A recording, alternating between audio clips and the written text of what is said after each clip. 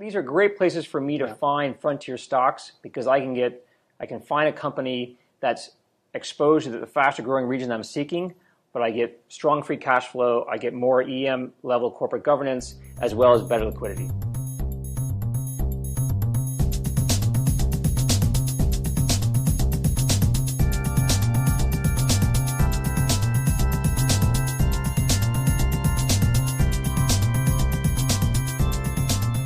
Now, I want to ask you about the four neighbors. What exactly does that mean?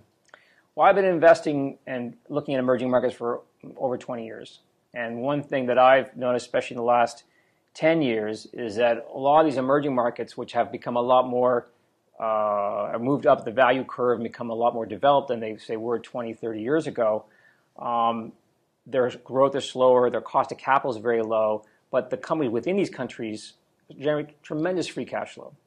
And so the ones that tend to neighbor frontier markets or frontier regions tend to be big investors in these frontier countries. They're more or less taking that lower cost of capital and then investing in these faster growth countries next door.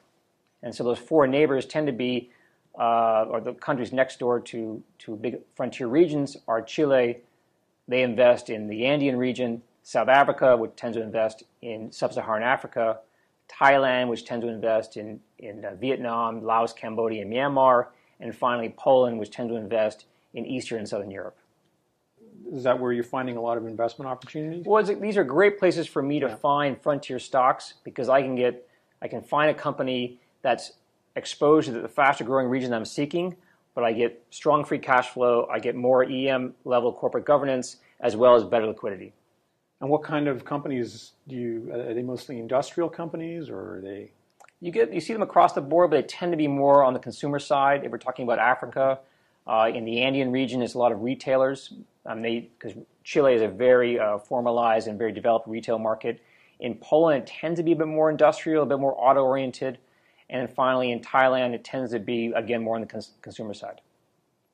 Because if you think of frontier countries, when they tend to move up the value chain first, what they tend to do is, okay, I'm not going to buy that drink in the wet market. I'm going to go to a formalized retail store to buy that Coca-Cola, whatever the product is.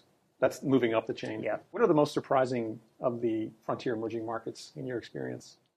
Well, the surprising ones are the ones that, in my view, are doing the most possible to attract foreign investors. Like they are looking after the exchange rate. They're looking after the structure of the markets to attract foreign investors to make the rule of law more solid. And this includes places like right now, like Vietnam. You see it in Colombia. They're making the reforms necessary to improve their economy, make their capital markets more efficient, and just enable private businesses to grow and raise capital and generate good returns for shareholders.